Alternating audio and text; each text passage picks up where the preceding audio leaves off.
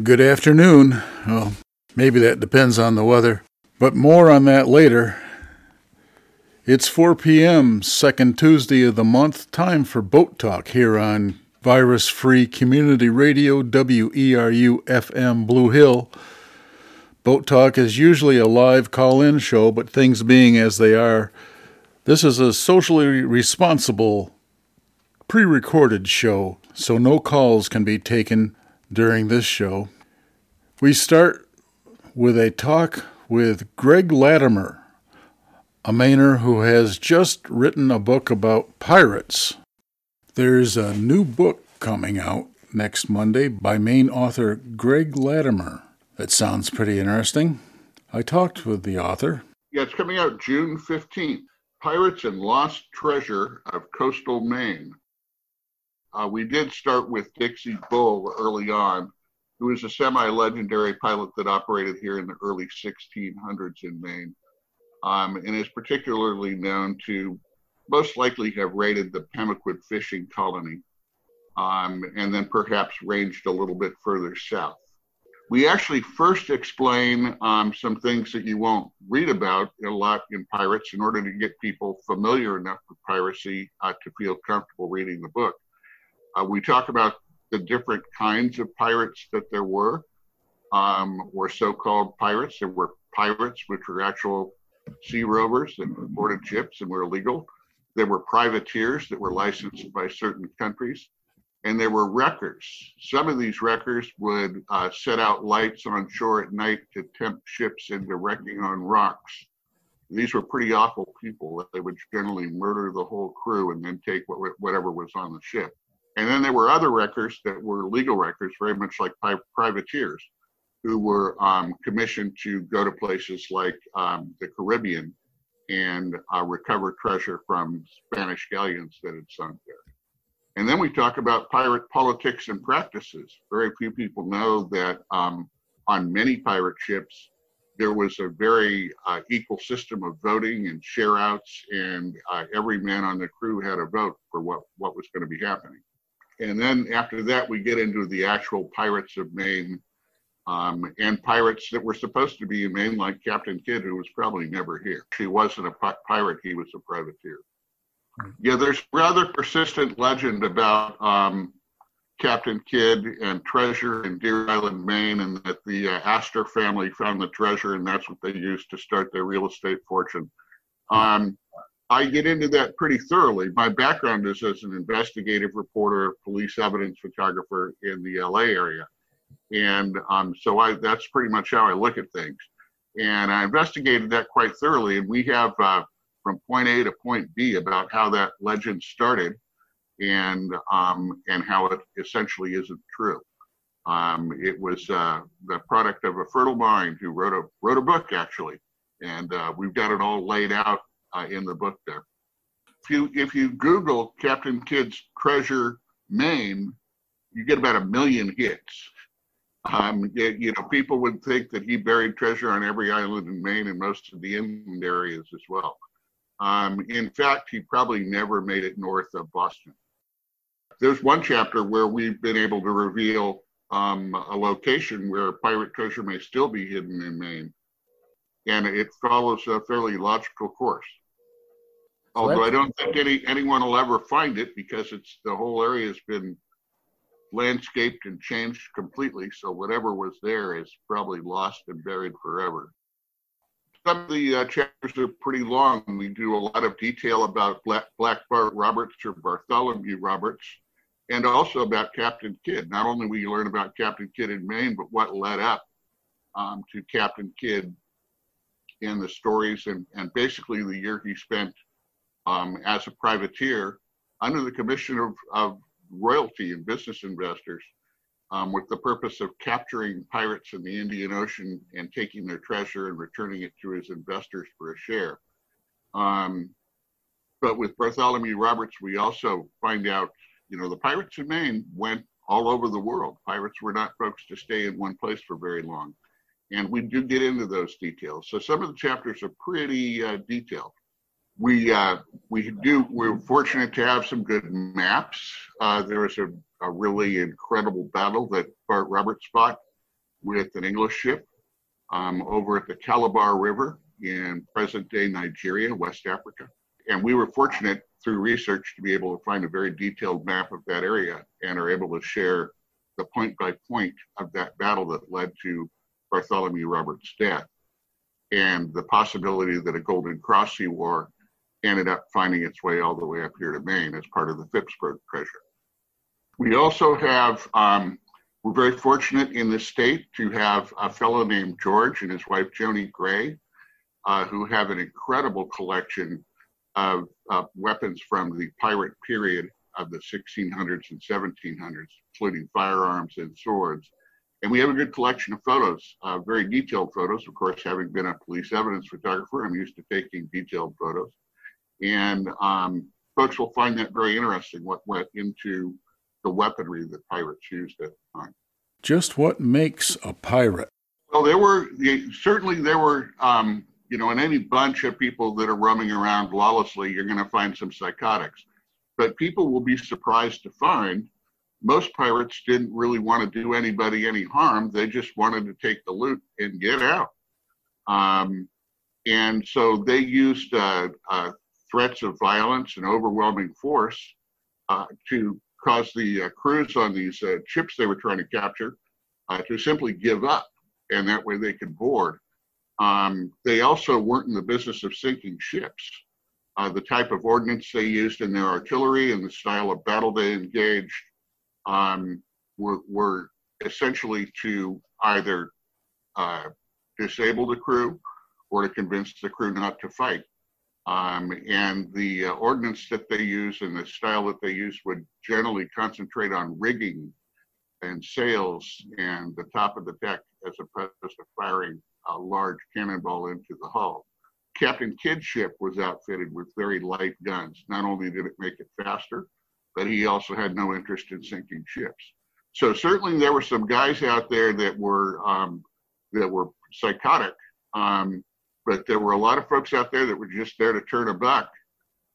Blackbeard, for instance, would be a pirate that most people would think had killed a lot of folks during his lifetime, when the historical record shows that he didn't personally kill anybody until the final fight at Ocracoke. Even readers that aren't interested in pirates will find this an interesting book in that there's a lot of stuff we talk about that people have never really been conscious of in terms of pirates. As I mentioned there, that they weren't predispositioned to killing everybody on the crew.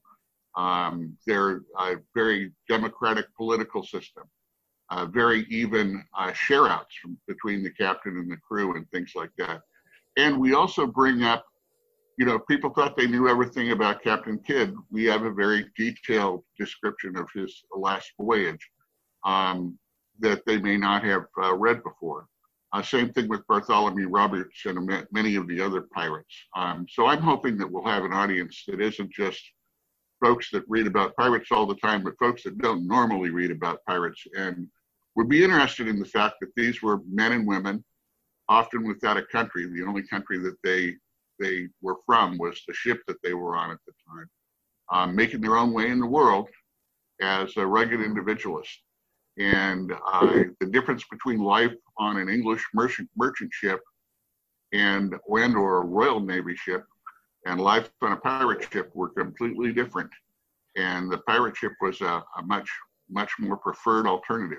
Many pirates were recruited from merchant vessels that were captured by pirates, and crew members on the merchant vessel decided it would be more lucrative and more fun. Then we talked about pirate nutrition. From what I understand, the Royal Navy used to ration a gallon of small beer and a pint of rum every day for every sailor, which must have made for some interesting evenings on those ships. Yeah. So the pirates probably had more rum when they had it and less rum when they didn't have it. But I've actually researched and discovered the recipe for grog, which was prescribed by a Royal Navy doctor to prevent scurvy. Essentially, it's cane sugar, lime juice, and water mixed with the rum. And it actually makes a pretty good drink. Better with ice cubes than without. But I've a nice drink handed down through the ages to prevent scurvy, which people could enjoy now. Very few people know that the gimlet was also a Royal Navy product, and it was used for Royal Navy officers who became required for them to add a squeeze of fresh lime to their gin ration. The officers got a gin ration. So that is the beginnings of a cocktail we now call the gimlet. Greg also has a local business. The business that we have in Bar Harbor, as well as most of the coast, has to do with historical tours. And it's called Red Cloak Tours. Of course, given the current situation, we're not doing too many tours in the field, but we are doing some tours, virtual tours and things like that. And that's at redcloaktours.com. When we're doing personal tours before the age of COVID, we have ladies in red cloaks that people have probably seen there in Bar Harbor, as well as 9 other main towns that we do tours in. And our initial product was haunted history tours, but now we're offering all kinds of tours. We're actually doing it we're calling them teletours. And we're live, you have a live tour guide on the phone guiding you through the tour. By the way, those tours include maritime history at Bar Harbor as well. The website is redcloaktours.com. If you're interested in making an early reserve purchase of the book, we have a page in our store at the website I mentioned for purchasing Pirates and Lost Treasure of Coastal Maine. People should be looking for, we're looking at doing some virtual events regarding this book. Virtual book signings, pirate talks, things like that. And we'll be issuing press releases and things like that when those come out. So that's something people can keep an eye out for. The name again is Pirates and Lost Treasure of Coastal Maine. It's published by the History Press. You should be able to find it in most bookstores.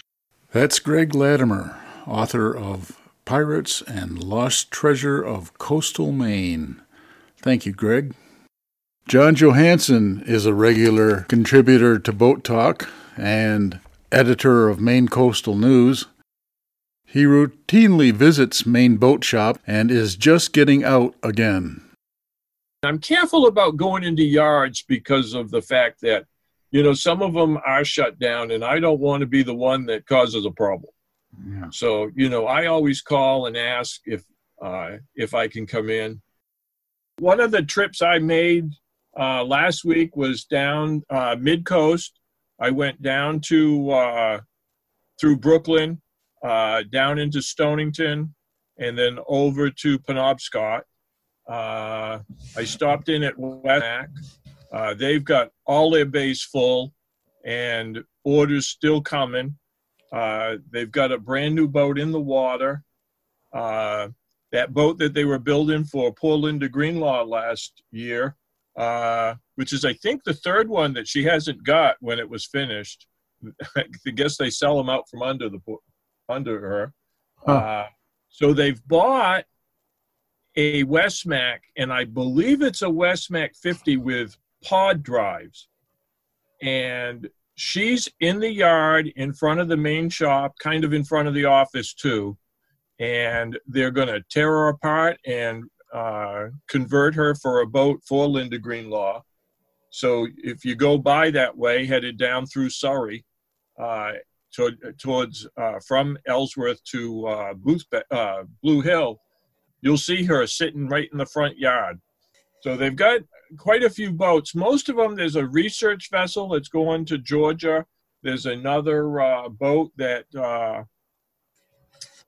Sport Fisherman, that's the second owner of a Westmac, and she's almost done. She's got twin diesels in her, big diesels. I think they're C-18 Cats.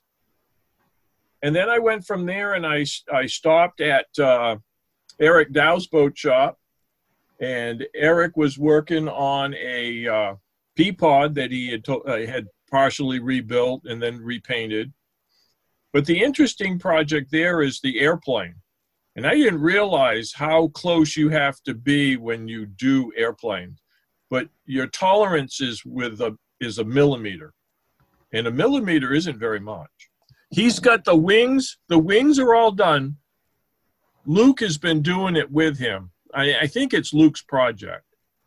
And the wings are all done, but I think that was partially done by the owner, because the owner has to build so many % of it so that he can get it classified with a special license. Yeah. So if it's home built, then I guess they can fly it without too much problems. But if it's, built by other people, now you have to have all kinds of licenses and stuff. So anyway, so that's kind of on hold, because they're getting spring boats ready. They didn't have too much of a problem with people saying no to putting their boat in this year, because that's been a concern up and down the coast of how many people are not going to go boating this year. But my feeling is if you're a real boater, your boat's going in the water. So let's see.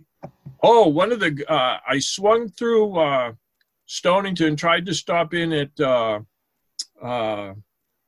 Peter Buxton's shop, which is actually in Sunset, and because he's working on a 1903 oyster sloop, and the owner has actually said they're going to try to complete it this year, which a lot of us have been waiting, I don't know how many years for this thing to get completed, but he had it to a point where the hull was done, some of the interior, and this winter he was putting on the deck what little interior she has, and I think they were going to work on the spars too.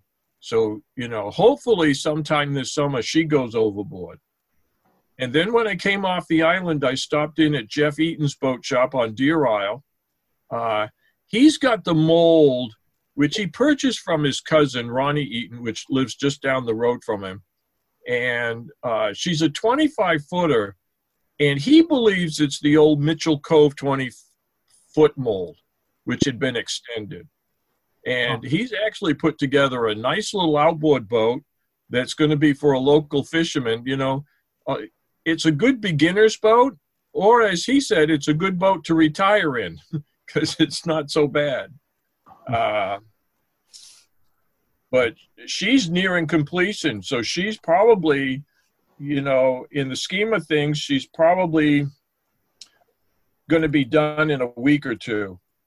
And I'm going to throw pictures of all of this stuff up online on my Facebook page. So anybody that's interested, they can go to John Johansson and look at the stuff. One of the projects I actually took on because I've got plenty of time. And so I actually took care of my own boat this year. So I painted the top sides, learned that you should roll and tip it, not paint it with a brush. Painted the bottom, was informed by the wife who was helping that this is the last time she will paint the bottom of the boat.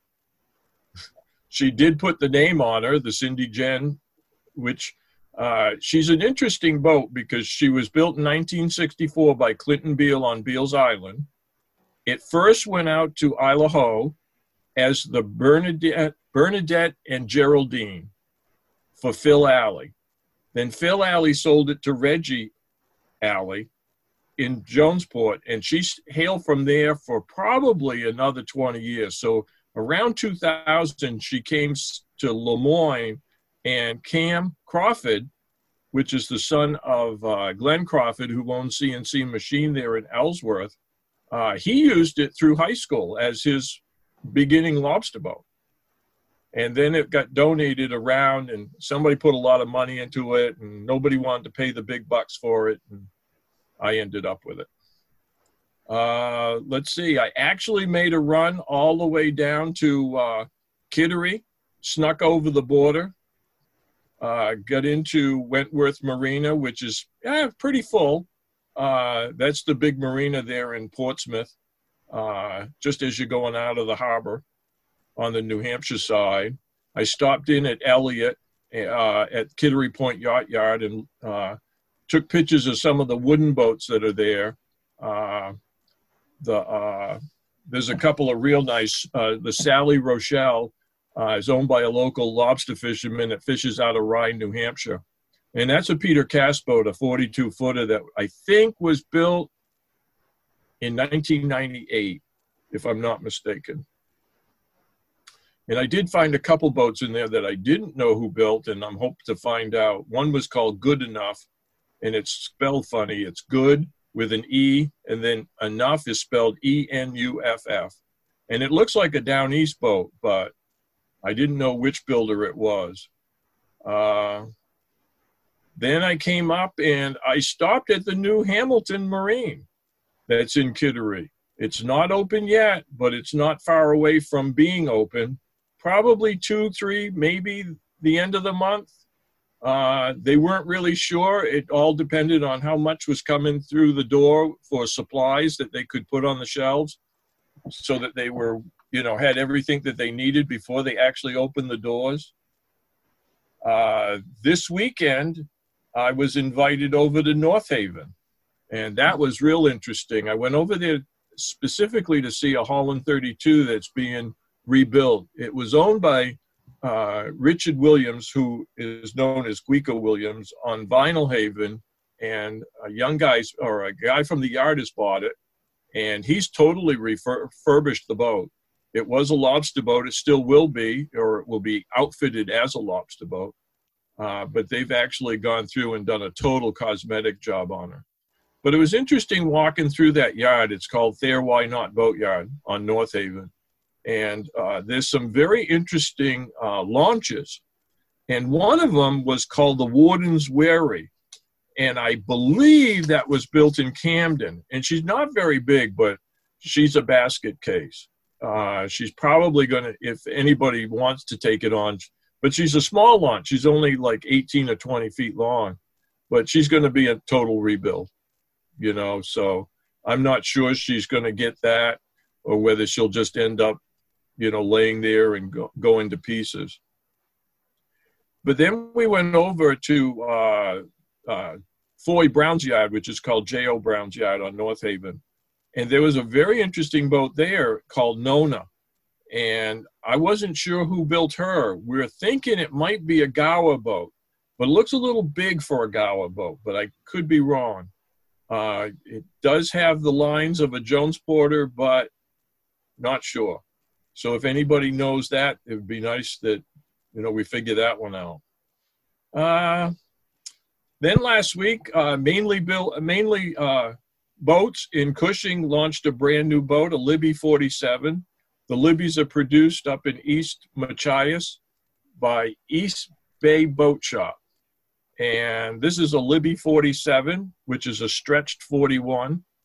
And she is going to go to Rockport, Massachusetts for a very interesting guy, Steve Boudreau. And he fishes in town there. So I interviewed him for the next issue. Yesterday, I made a run up to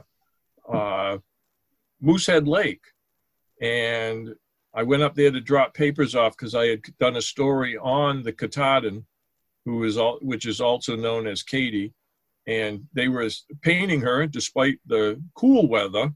It probably wasn't much over 55 up there, blowing right down the lake, right into Greenville. But she's almost ready. They're planning to start tours the end of the month.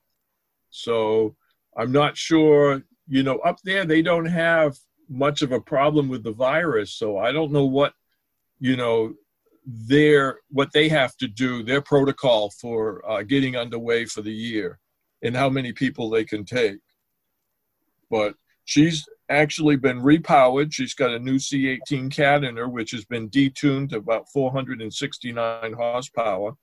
And they've redone her total electrical system. And that was all done by some help from the people that work at the museum up there, the Moosehead Marine Museum, and also the shipyard at Boothbay Harbor, which is owned by Bristol Marine out of Bristol, Rhode Island. They go up with a trailer and work on it all winter usually. And now they're raising money to do the boat deck, the main deck on her for next year. and I'm not sure how that's going to go. Everything seems to be going okay. The boat shops seem to be fine. There seems to be less lobster boats being built, which has been, happening over the last couple of years. But that's been replaced by sport fishermen. But it seems that the coast is opening up. Some of the yards are still closed, but a lot of people were working on their boats. And it was fun to get into the yard and actually meet those people. I've always said that, if going up and down the coast is one thing, but to actually be on the water or working on a boat in a boatyard, you're going to meet people that you normally would never meet otherwise, because they don't get out. They do their thing and disappear. Oh, I know one that was real interesting. I stopped in at Blue Jackets, the model company that's right across Hamilton Marine and Searsport. And I wondered, this might not be good. They might not have any business. It's just the opposite. They said it's actually better than Christmas. You think about it, and it does make sense. It does. What else are you going to do? You've got a lot of people have got a lot of free time. Models today are not as hard as they were even 20 years ago.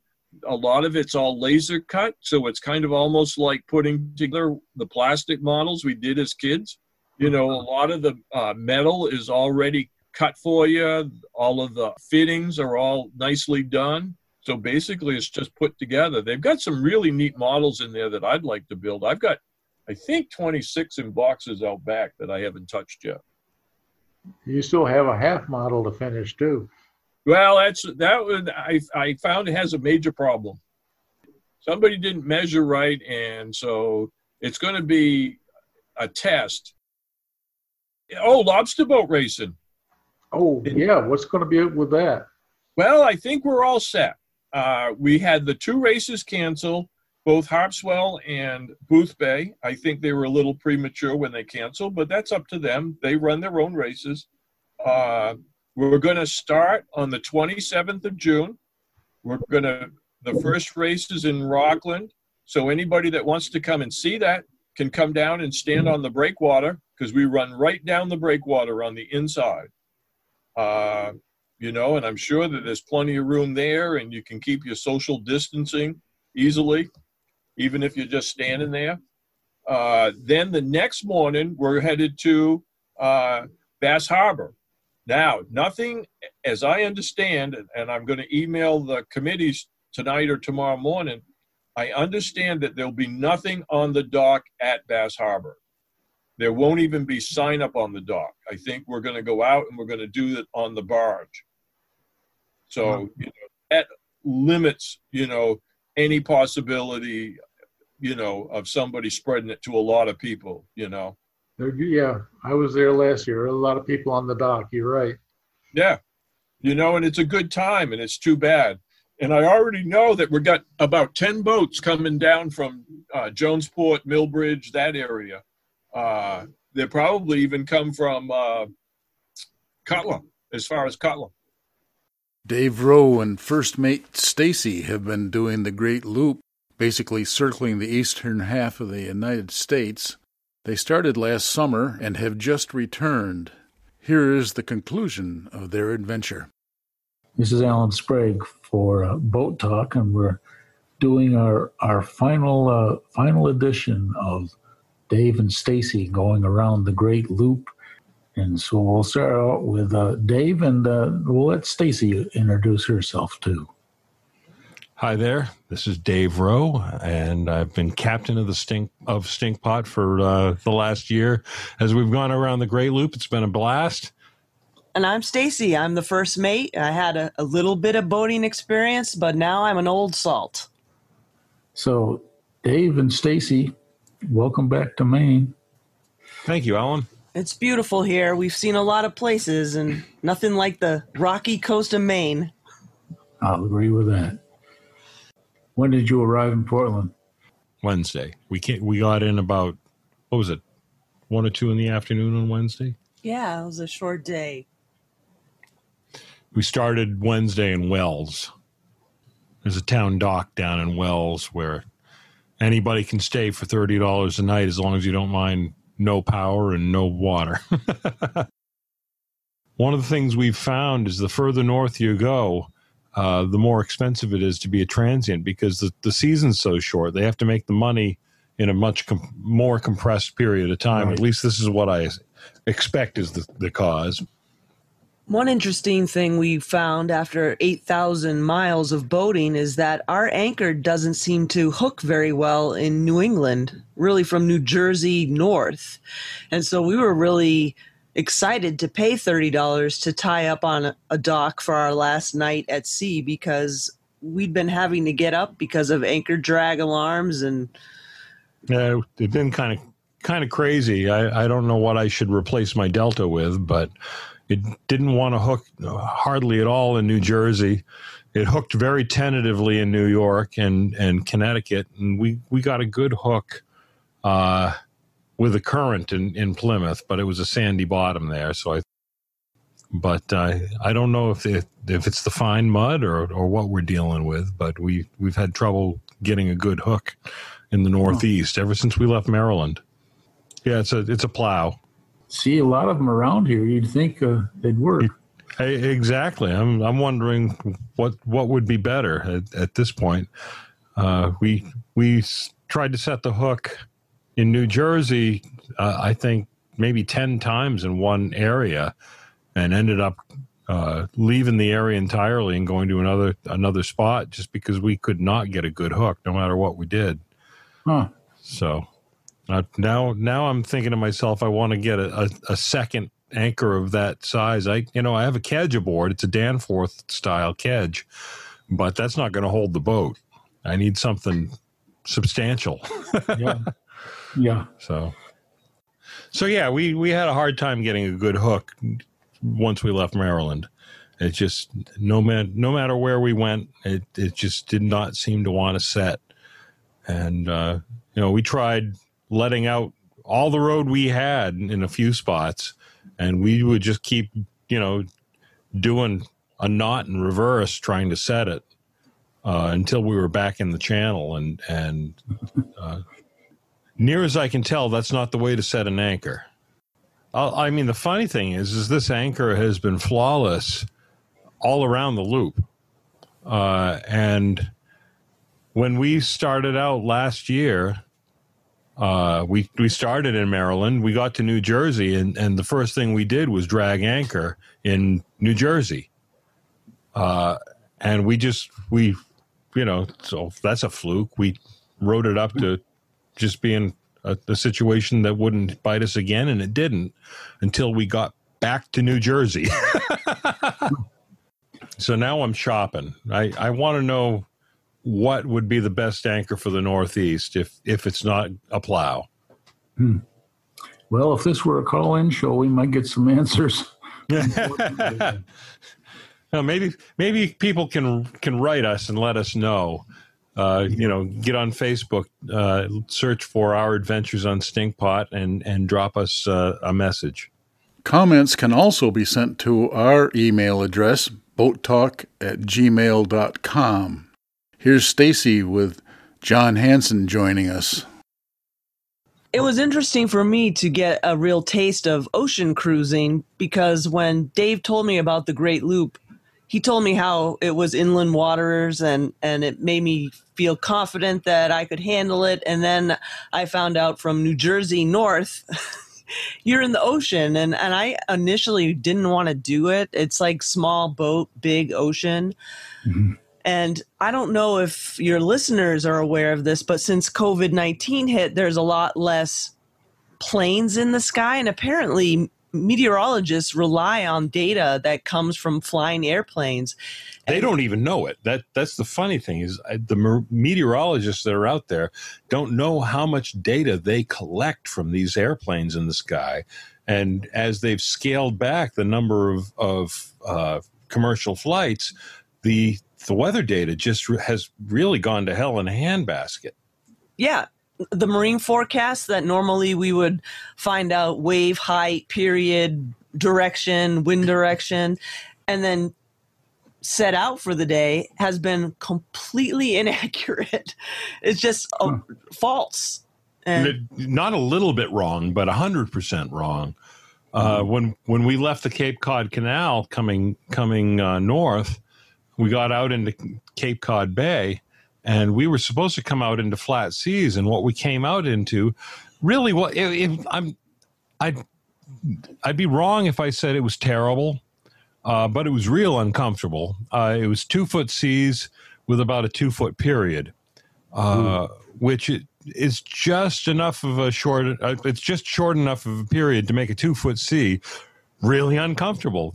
So it's a lot of banging and slapping and spray, spray the bow up in the air when you really would like to see the lobster pots, and it was not the ideal conditions that the weather forecast and the wind forecast and the wave forecast led us to believe we were going to be driving into. Had we known what the actual conditions were, as opposed to the forecast conditions, we might have sat still for another 24 hours. Or we would have tied our TV down.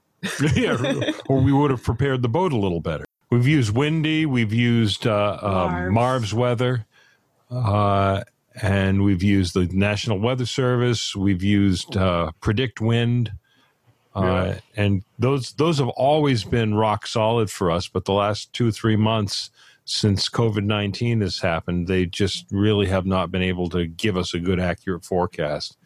I wonder if they're not just going out. Well, no, and we talked about this earlier in the show, but what's happening is, or at least what we've been told is happening, is that commercial airlines collect weather data. Mm-hmm. And with COVID-19, a lot of flights have been canceled. Right. So we're not getting the proliferation of weather data that normally would be there. And it's leading to inaccurate wave and wind forecasts. We came out of that canal. What is it? Cape Cod Canal. Right. And there were like 4-foot standing waves waiting for us with the current and the wind and. Yeah, and that was exiting the canal. That was a surprise. And then once we got into the Cape Cod Bay proper, it was just like I said, we were just getting slapped around. Our original itinerary, as we had planned it, based on the weather, was to run up to Boston, and instead we pulled into Plymouth and said, "There's just no point in beating ourselves up." So we spent the night in Plymouth, and then the next morning ventured out, and it was a little gentler. We weren't catching the spray we were the day before, which on this boat. As cold as it's been, we've been using our lower helm since we have 2 stations, and the lower helm relies on being able to see through the damned windshield. No wiper.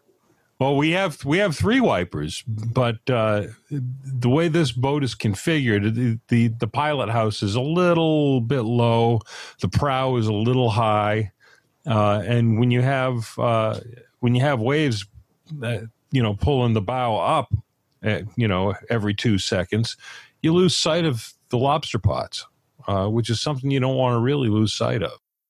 This is going to be the end of our trip loop. So thank you very much for taking the time to talk to us all these past months. Oh, definitely, Alan. We've had a good time talking with you all. Stacy and I, obviously, I mean, it's been a year that we've been out, just a week shy of a year, and we've seen some tremendous things and done some tremendous things, and I can't imagine having not gone through all that we have. It's been a life-changing experience. Yeah, we couldn't recommend the loop more highly to anyone who's even partially inclined to trying to make it work. It's worth it. And I also, in the same breath, for those who are content to sit on their couch and just listen to other people talk about these things, I would say if you don't have a burn in the bottom of your belly to do something like this, because it's crazy, by all means, sit home. this is not for the faint of heart. It's definitely, it's a lot of work. It's a lot of energy that you're going to expend. It takes some money, some wits, and a good deal of seamanship. And as much as I recommend doing this trip, if it's something you feel you've got to do, and you have the skills to do it, I can also say absolutely don't do it. If you're going to buy a boat, do it and then sell the boat. It's not a vacation. It's not a vacation. It's not for the hell of it. It's not even for the heck of it. It's some real seamanship required. And we saw some things out there from other people doing the loop that these folks should not have been on boats. So, from that standpoint, alone, I would say, make sure you have your priorities in order and you know what the hell you're doing. So was it worth doing? Absolutely. I'd do it again in a heartbeat. Yeah. Completely, without a doubt.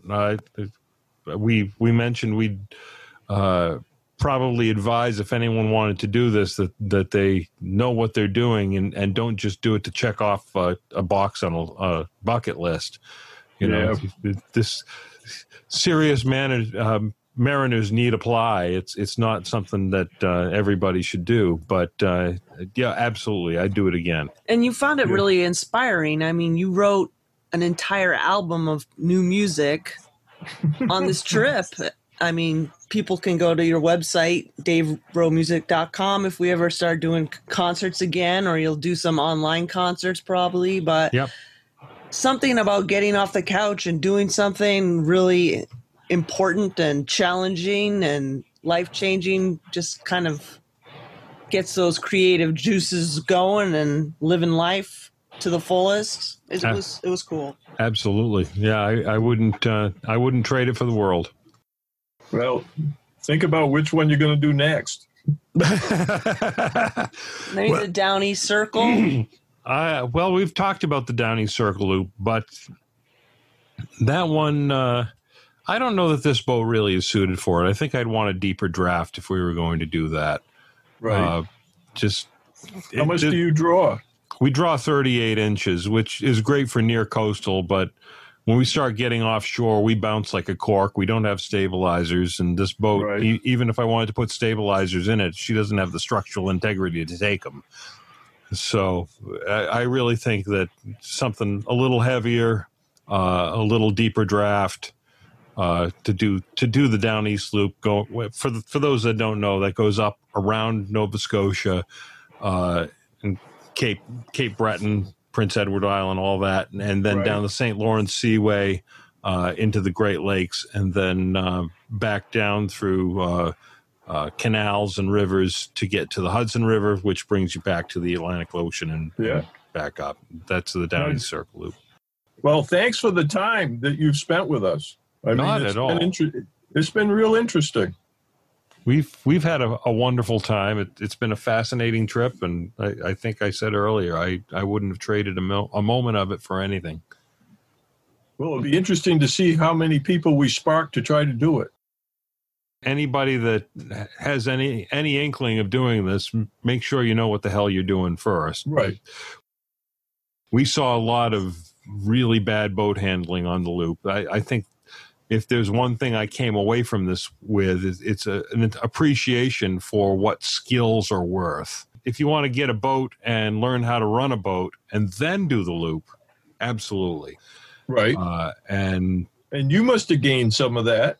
Oh, we both gained skills on this trip. Right. You know, we just snuck 2,000 hours underway under our belts or thereabouts. And yeah, there's nothing like experience, and we have that in spades at this point.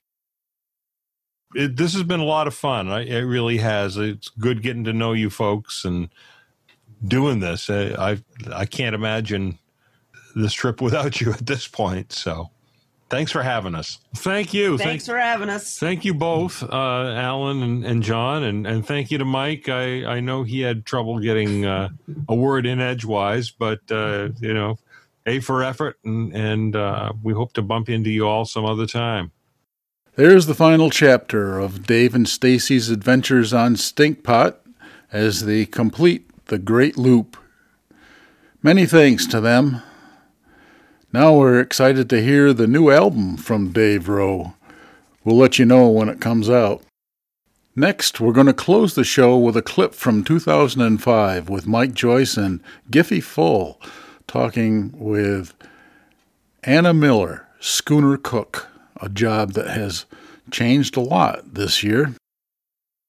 Guest Anna Miller, a schooner cook from the Maine Windjammers. And why don't we join that conversation in progress? Sitting back and listening so far. Yeah. I want to hear some words of wisdom from this young lady. Anna, I should add, has made this issue of Boat Talk so much better looking than all the previous ones just by showing up here. Anna got a job last summer cooking on a schooner, and you weren't a boater at the time, were you? Nope, still not a boater. And now I'm just a cook. Now you're a professional schooner cook. So how'd you get fixed up, and who'd you get fixed up with? Well, I got into it after moving to Maine, I guess like 7 years ago now. I've worked under the Deer Isle Bridge and watched all those schooners come underneath the bridge every single summer. I thought, you know what? That might be fun. So I contacted all the schooner captains, and one called me back and hired me. So I went to his house, had an interview, and I said, well, I don't know anything about boats. And he's like, oh, well, at least you can cook. So that's a good thing.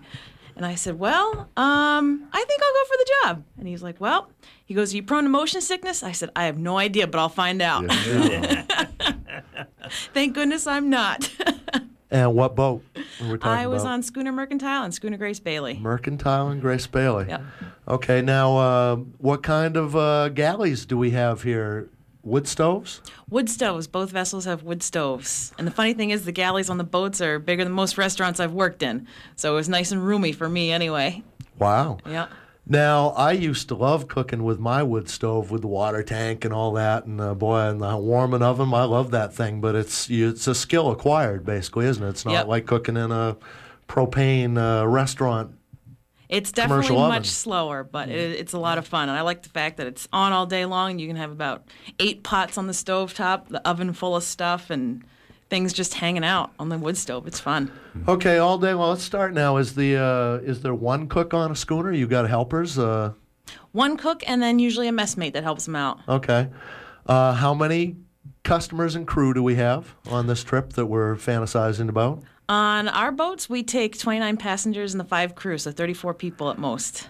We're cooking for 34 people every day on a wood stove. Yes. Good trip. Breakfast, lunch, dinner, Downstairs 2 on a snacks. boat. Okay, I can see you've got your job cut out for you. What time we got to get up we got to get up in front of people, don't we? Oh yeah. Get things hot. 4 o'clock is when my morning started every day. Wow. 4 o'clock in the morning. Throw some I wood loved in the it. stove, get the water hot. Yep, exactly. Okay, Get the coffee going. What's for breakfast? Those are wonderful trips. I think they're one of the best trips in the United States. Yep. I really do, and a lot of the passengers, they all like to help in the galley a little bit too. Oh, they love it. Yeah. I'd love to play passenger sometime, but being the crew is just great. I love it. Yeah, I had a funny experience a few years ago. One of my family members asked me if I'd be willing to go on a schooner trip. Figured I was too stuck up or something, and I said, well, I'll tell you, if you want to go, I'll send my deposit today. I'll go in a heartbeat. Yeah. So we went for a week, and we went on the Heritage, and we just had a wonderful time. Yeah. Just a wonderful group of people. They built that boat. Yeah. Yes. They're great trips. They really are. There's very few people that show up that don't take to the schooner trips, but some people apparently are surprised when they get there. And every once in a while, I hear we had Captain Brenda Walker from Isaac Evans here years ago, and she has a famous story where a fella, his secretary, booked a cruise for him and his wife, and they showed up in high heels with Gucci bags and on the dock, and expecting the Princess of the Seas and the Captain Stubing, the Love Boat. And got Brenda and the Isaac Evans instead, and got themselves accommodated. She went up, bought them some clothes, and got them turned around, and they had a good time. Yeah, yeah. But it wasn't what they And it's expected. interesting because some people come back every year, don't they? Even this summer, this was second summer working on it, I had a lot of repeat passengers that came back. So that was fun. Great. Now we're on an anchor somewhere in a beautiful foggy cove, and we're up at 4:00 in the morning. What's for breakfast today? Blueberry pancakes, most likely. All right. And sausages. Yeah. And lots of maple syrup to go with it. And lots of fruit and juices. I mean, you Of try course, to yep. you smorgasbord them to death, don't you? Oh, pretty much. Oh, yeah, it's just an eating fest. Yeah. Is what it is. Having started breakfast at 4:00, you're probably already worrying about lunch and supper too, aren't you? I'm halfway through lunch by the time breakfast is served. No kidding. It's got to be on the stovetop or in the oven, something like that. Okay, and what kind of an affair is lunch? Just a bologna sandwich and a small bag of potato chips passed out to everybody? Always something hot, whether it be fish chowder or some chili or a big pan of lasagna. Always something hot. Do you bake your own tasty. breads? Always. Every 2 days I bake my own bread. Wow. Yep. And she's not a loafer. again, people coming in and out of the galley all day now. How long is the chain that connects you to the stove there? Can you get out on deck every once in a while? And This summer I was able to do that a little bit more. It's down more to a science, so I was able to figure out the timing a little better. And a lot of times between lunch and dinner, I could turn the stove off completely and just hang out up on deck for a few hours and learn some sailing from the rest of the crew and the captain and ask them questions all afternoon. play Sailor Girl, and okay. Yeah. Now, the first time I ever grabbed onto the halyard of a schooner mainsail, I jumped up in the air. I was going to give a lusty big pull down, and I was surprised by the purchase of it, and I ended up falling on the deck. Oh, gosh. Because it was, was so many turns on the pulleys there that you didn't have to really put all your weight on it. You just pull on it. So, I thought it was going to be a lot heavier. Yeah. So sailing a schooner is an interesting way to start off with your boat experience. It's a lot of fun. Yeah. It was a blast, yeah. Favorite places? Oh, let me think. God, they're pretty much all pretty, but especially the Western Bay, Penobscot Bay, is just beautiful. Sailing throughout there. Leaving Camden Harbor the first morning is always fun.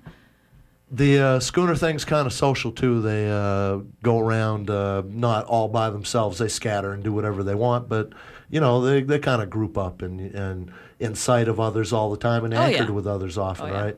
Yeah. And another little side note to that is I realized that some of the schooner skippers got together and they went around the islands and picked up all the junk, waste metal, old refrigerators and everything, and did their share of cleaning up around the islands nice. they frequent. Well, we have in Maine the Maine Island Trail Association, part of the Island Institute, I believe, and there are islands that people go to all the time. There'll be regular stops for, most vessels, and tourists have their favorite spots. There's some that, frankly, you're not welcome on. Some get over-abused, and it's interesting who's looking out for them and the traffic involved and all that. There must be a lobster bake on an island somewhere in this week. Yep, every week where there's a shore bake somewhere. And it's nice because once we get to shore, everything we bring with us, it all comes back off. So we leave the beach just as exactly I tried we found to it. promote a little something, and I'll give it a plug here. I think it doesn't matter who you are or where you come from.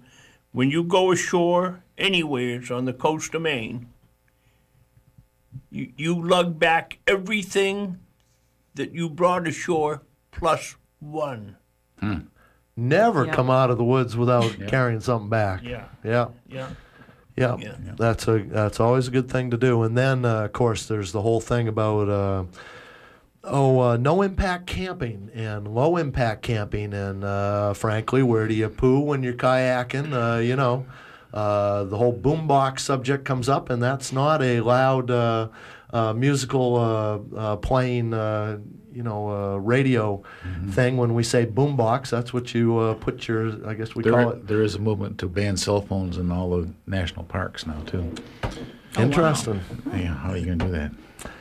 But anyway. Not sure. There is a certain pristineness that I'm sure all the schooner captains are deserve good applause for promoting and maintaining. What's for supper tonight, Anna? We're not through our fantasy day yet. Yeah, sorry. Probably roast chicken. That was my favorite dinner. All right. That was always a hit. Roast in the oven. Roast in the oven all day long. I throw Do it you in cover it too. up, or do you roast it uncovered entirely? It's uncovered, but I dip it in like Italian dressing and some breadcrumbs and just throw it in the oven, and it sits there all afternoon. Just slow roast. It's just so tender and juicy. Could I, as part of just elaborating on this fantasy, I see a postcard in front of me now of sparkling water and a green island with some spruce trees on it. But you've now got to imagine the smell of Penobscot Bay and some roast chicken wafting out of the companionway of the good-smelling wooden boat. I mean, this is just a good place to be, I'm thinking. And I can smell dessert, too. There's, crisps and pies. I was going to say an apple strawberry crisp. shortcakes. Yeah. Mike and I were into the pie Hard, before the oh beginning of Lord. the show. Everything is made from scratch. Now your next really step will good. be to cook on a fancy yacht. Yes. You got to learn how to mix drinks, and you got to wear a uniform. Okay? I'll get on a boat like that and wonder what to do. I'm like, wait a minute, where's my wood stove? Yeah, a whole different gig, really. Now, what about do we have wine with dinner? And If you bring it. yeah, okay, so it's a BYOB on the schooner Exactly, trips. yep. Very interesting. Yep. Okay. Now, you started at 4 o'clock in the morning. Dinner is probably sunset 6, 7 o'clock at night. 6 anyway. o'clock. Okay, now we still got to clean up. Yep, there's a lot of cleanup to do, and if everything goes smoothly, I'm in bed by 8:30. And then we got time to so back to it. And again, how long is the chain to the leg of the stove there? Wow, because you've got quite a full-time job there, don't you? Yes. Yeah. Yep. You cook commercially ashore as well. I sure do. Yep, that's what got me into the boats. Yeah. I already knew how to cook. A more relaxed pace. I've never cooked in a commercial kitchen. I'd be horrified by the pace of that. Got to be a little bit more under control on the schooner, isn't it? A little bit, yeah, but it's a set menu, so I'm serving the same thing each week. So, like I said, it gets down to a science, and it's definitely easier as you go along. So you're just doing Preparation that. and efficiency. Ruthless, overwhelming Exactly. efficiency. Yes. That would be the key. Yeah. Yep, just keep plugging away at it all day long. We've been listening to a conversation from the November 2005 edition of Boat Talk. Sort of a Boat Talk dinghy, if you will, a small edition therein. And we've been listening to Anna Miller talk about her experience cooking on some of the Maine windjammers, along with Captain Giffey Fole, the famous marine surveyor, and hosts Mike Joyce and Alan Sprague. That's the final portion of this month's Boat Talk. With luck, we may be back live next month. Thanks for supporting Community Radio, WERU FM Blue Hill.